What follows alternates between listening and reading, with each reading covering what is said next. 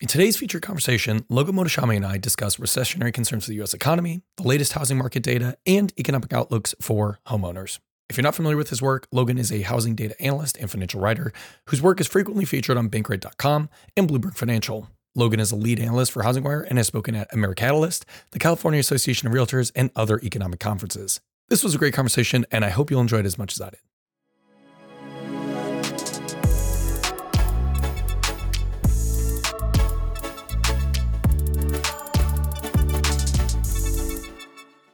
Logan, before we get into the fifth recession red flag you just recently raised, let me just ask you flat out. Are we in a recession? No. Technically, we've never had a U.S. recession where industrial production, real sales, and employment are all rising. And that's kind of the data that we've had, from January to now. Data lines are getting weaker, though. That's for sure. But if it seems like the Federal Reserve isn't panicking about the economic data yet, it's because we're not technically in a recession. If you look at the history of economics, usually real sales, industrial production, and employment are all falling negative kind of together. It's not the case. Employment is still, we're still producing jobs. Production is still going. Retail sales, even consumptions are still positive. So we are at a later stage of the economic expansion, of course, and some of the data lines have gotten weaker. But technically, a recession isn't 2 quarters of negative GDP. It's really kind of 2 quarters of economic decline in total activity. And I think people are confused about that because they saw the negative GDP in the first quarter, and then second quarter, it's a toss-up if we're positive 3% or down slightly. So we're not technically or legally in a recession currently. All right, so we're not technically in a recession, but you did recently raise your fifth recession flag, which you talked about in detail on the HousingWire Daily podcast a few days ago. You've written about it as well. For anyone who may have missed that conversation or your recent articles on this, what flag did you just raise and why? So my first primary work is working on economic expansions and recession cycles. That's kind of the big reason I do everything. Now, if you look at the history of U.S. economics, there's a certain group of data lines or events that happen before a recession. I call it the 6 recession red flag model. The first one is unemployment rates get to a certain percentage for me. The second one was the Fed starts its Fed rate hike process. It's a more mature expansion at that point. Number 3, the inverted yield curve, which is more of a marketing timing event. I was on inverted yield curve watch since November of last year. We got that. That's checked off. And then you want to look at where's the big overinvestment or booming demand sector in each economic expansion. We see that in durable goods spending, retail sales, all these stay-at-home companies that had a massive boom because we purchased their goods. And I always use the Peloton effect as a form of talking about a job recession and a company leaving, firing people. Peloton had booming demand. Demand couldn't be sustained. Inventory buildup. They had to let people go. You try to kind of want to keep it simple as that with the fourth recession red flag. Now, the last 2 are always the most important ones. 5 and 6, and I'll go back to the housing bubble years, not the COVID-19 recession. That was very brief. 2006, the last 2 recession red flags were raised for me back then. So I was on the 6th recession red flag model going. The recession didn't happen until toward the end of 2008. Here, the 5th recession red flag is housing starts and new home sales typically fall into a recession. The builder's confidence index has been declining. Today, we had a very surprising new home sales report, but you could kind of see that the builders are kind of going to slow things back down with mortgage rates rising.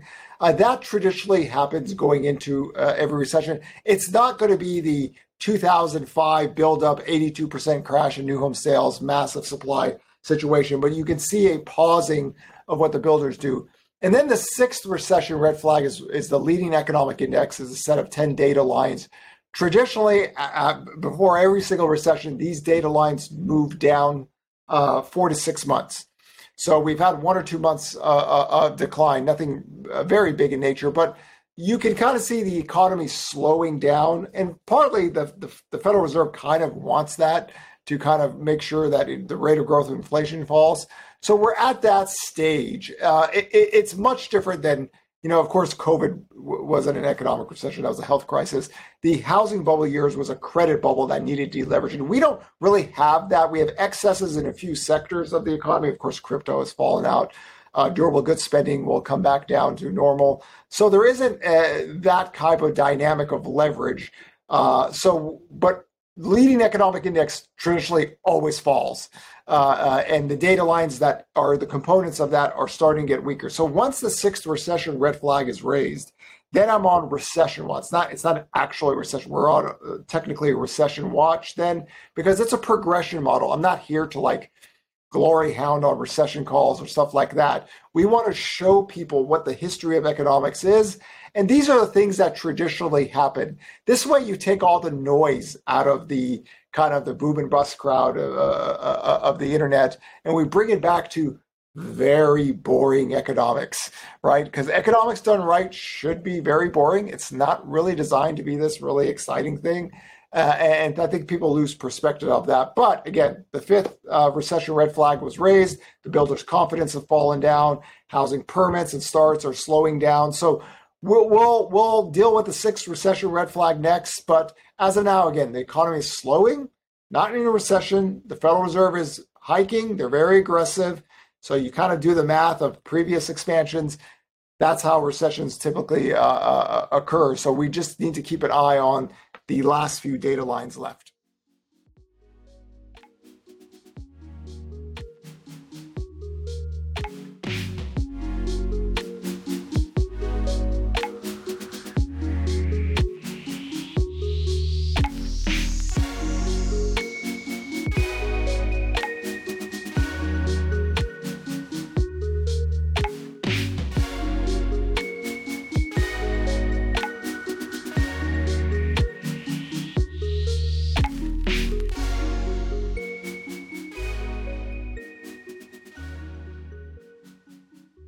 So talking a little bit about builder confidence dwindling, in contrast to some other analysts that I've heard, you believe that while housing inventory is obviously low, historically low, and that it is rising, we should note, you argue that we're not underbuilt. Can you explain that and why that matters?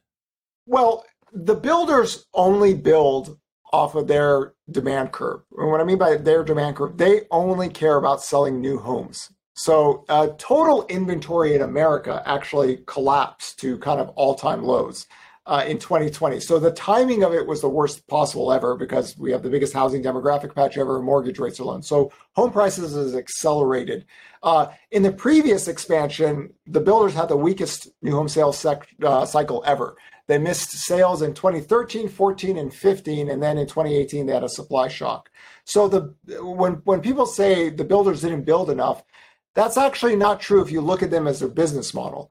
So they just build slow and steady, and they just try to make as much money as they can. The existing home sales market is actually their competition.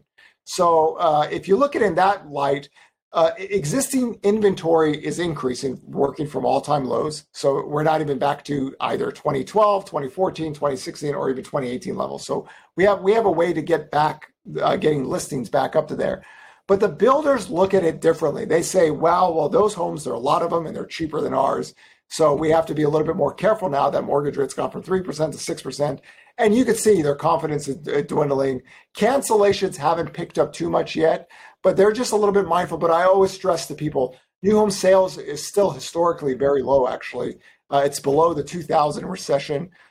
So there isn't a booming 2002 to 2005 market. So we have to treat it that way, that when you have a very low new home sales, there isn't kind of like this boom or bust cycle that can happen, and more of a grind.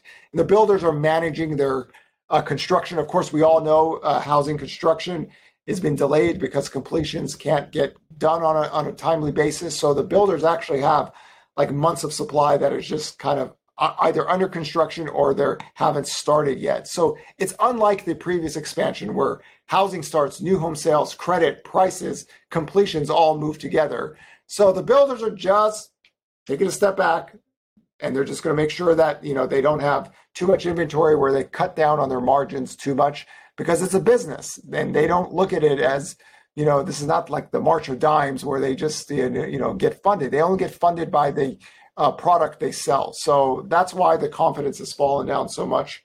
They just want to make sure they don't build too many homes and get themselves in a situation where they have to cut prices so much. So starts will reflect the demand, which is dwindling at the moment, is what you're arguing. What's going to happen to completions, or what is happening to completions at the moment? Now, completions are picking up because they lag, which is it's a weird phenomenon. Housing starts and permits are actually going to go below completion soon, just because we're just finishing up all these homes that were in the process. So that part will catch up, but the permits are slowing down and the starts are slowing down. And with 6% plus mortgage rates, you can understand why the builders are a little bit more mindful of everything now. Life is good for the builders when their monthly supply is under 4.3 months because they could sell the products. Things are moving fast. They're okay.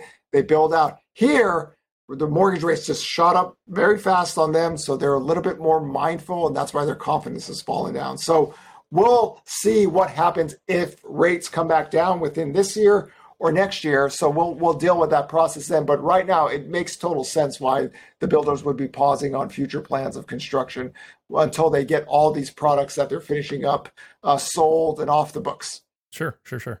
So we're not in a recession now, but 5 of the 6 recessionary flags have been raised, and that doesn't necessitate a recession, but it puts you on recession watch, as you said. I've heard you argue that recessions tend to impact non-high school graduates mostly. So renter profile, right? Not a homeowner profile. And you backed it up by referencing unemployment data for home-owning college graduates. Can you share your thoughts on how, if we were to officially enter a recession, that would actually impact the housing market, both from an origination and servicing perspective? So rates traditionally fall. And because we have a supply of loans that are above 4.5, 5, and now 6% mortgage rates, what will happen is you'll get a kind of another refinance, not like a mega wave, but you'll have some people that can be able to refinance that. That's just following every traditional economic expansion and recession. What will happen is the homeowners on paper look really good, right? And when you look at the unemployment rates, the highest unemployment rates come from those that are tied to renter financial profile. So typically, the renter will lose their job, and then either the investor or the landlord gets hit on that side. How much they can handle? Can they find somebody right away to replace that? You have to look at it in this context. Majority of Americans are always working, right? And rental vacancies and home vacancies are really low. So the rental side is more prone to stress, and we saw that during even COVID. Forbearance has collapsed. We're almost completely out of that program altogether. But in a job loss recession tied to consumers, the tech industry, of course, can get hit right now. You see a lot of their stocks get crushed. But that's where you would see the stress in the marketplace going out. Again, you're always going to have what we call late cycle lending in housing, where the last home borrower bought right before a recession, low down payment. If he loses a job, doesn't have a lot of selling equity. That's a traditional housing risk. But in scale terms, when you have 11.5 million job openings, this is not the 2008 job market where, job openings were at 2 million. Our aging demographics actually give us the need for labor. And what that means is, like I've always talked about, there is no Dorian Gray labor market. Everyone ages and they die off. That's just the way humans work, right? So the baby boomers are leaving the workforce. They need to be replaced. And then on top of that replacement worker, if demand is growing, we need more. And that's part of the reasons why job openings have been rising really since the lows in 2009 all the way here. So the labor market is going to have much more dynamics. Think of kind of like the recession in 2000, where, in that environment, inventory actually fell, rates fell, there was a refinance, housing demand stabilized, rates went lower, kind of something to that nature. You don't have the credit leverage bubble on homeowners. I know a lot of people talk about investors, that's a whole different segment out there, real estate investors compared to traditional homeowners. So the homeowner, again, is going to be in a very good spot in that regards. But when rates fall, you should see a pickup in refinancing because the supply of higher loan supply of loans that have higher rates are picking up every month with the new purchases. The question is, how low do rates actually go? If you look at the last 4 decades, mortgage rates have fallen 2% plus from the lows of each cycle. That's going to be pretty much impossible now because rates got to 2.5%. We're talking about like a quarter mortgage rate. But getting back to the 4, something in that nature. My concern is actually whatever inventory we have increased, some of that gets taken away, and then we're stuck in this kind of still historically low inventory level. And everyone sees what's happening with home prices. People had anticipated home prices to be falling this year. Guess what? We're still at double digits. The last existing home sales market is running at near 15%. The Case-Shiller index, which lags, is running at 20%. So people are confused. But that's why you have to focus on the total inventory data and why we have to get back to 2018-19 levels just to be back to normal. We're not quite there yet. That's something that can possibly happen next year. But again, when you're working from these lows, it's savagely unhealthy because, again, you have the forced bidding of homes. And that's starting to go away, which I think is a positive.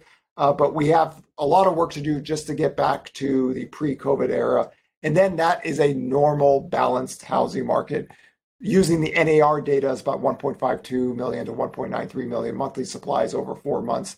That would be a traditionally normal market. We're a little bit under 1.2 million currently right now, 2.6 months of supply. So we're working our way back up there, but we're not quite there yet.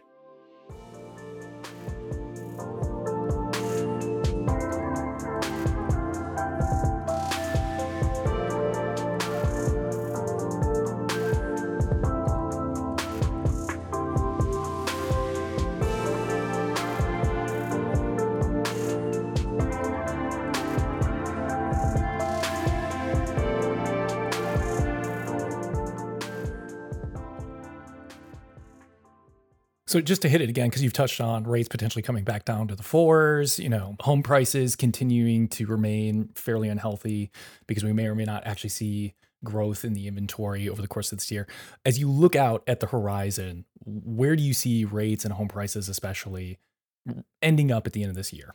Well, we're kind of halfway into the year. So traditionally, when home prices decline, you see growth rates really falling, and then the decline actually would happen in the following year. We're obviously not anywhere close there. When you look at the weekly data from Redfin and Realtor.com up until June 19th, you're still seeing median sales prices and listings 14, 15, 16%. Rates in itself, what I believe has happened is that the 10-year yield and the mortgage rates have gotten well ahead of the Fed, and people are now doubting that the Fed will actually get to their target levels of rate hikes. When the economy really starts to weaken, they'll change their tune. But right now, their full focus is on fighting inflation. And we had inflation last year, and mortgage rates and bond markets didn't really take off. It was kind of after that Russian invasion of Ukraine, and the Fed was pivoting, that bond yields and mortgage rates got well ahead of the Fed. And for anybody that wants to look, there's a big difference between what's happening now than, let's say, in 2018, when the Fed was raising rates slowly, the bond market went up, mortgage rates went up. Mortgage rates and bond market went ahead of there. And now it's this tug of war. And this is this theme for this year. Can the economy stay firm enough for the Fed to do all the rate hikes they want, or are they going to cry uncle? Majority of the people are saying they're going to cry uncle in reverse, and we're already seeing future prices of rate cuts happening in 2013 or 2023 and 2024. And even the Fed members have talked about that as well. So we're just in this very unique situation where the economy is slowing down, but the Fed is fully focused on trying to bring down inflation. So they're kind of, for now, ignoring that, where traditionally that would have been the case. They would have stopped their rate hikes at this point.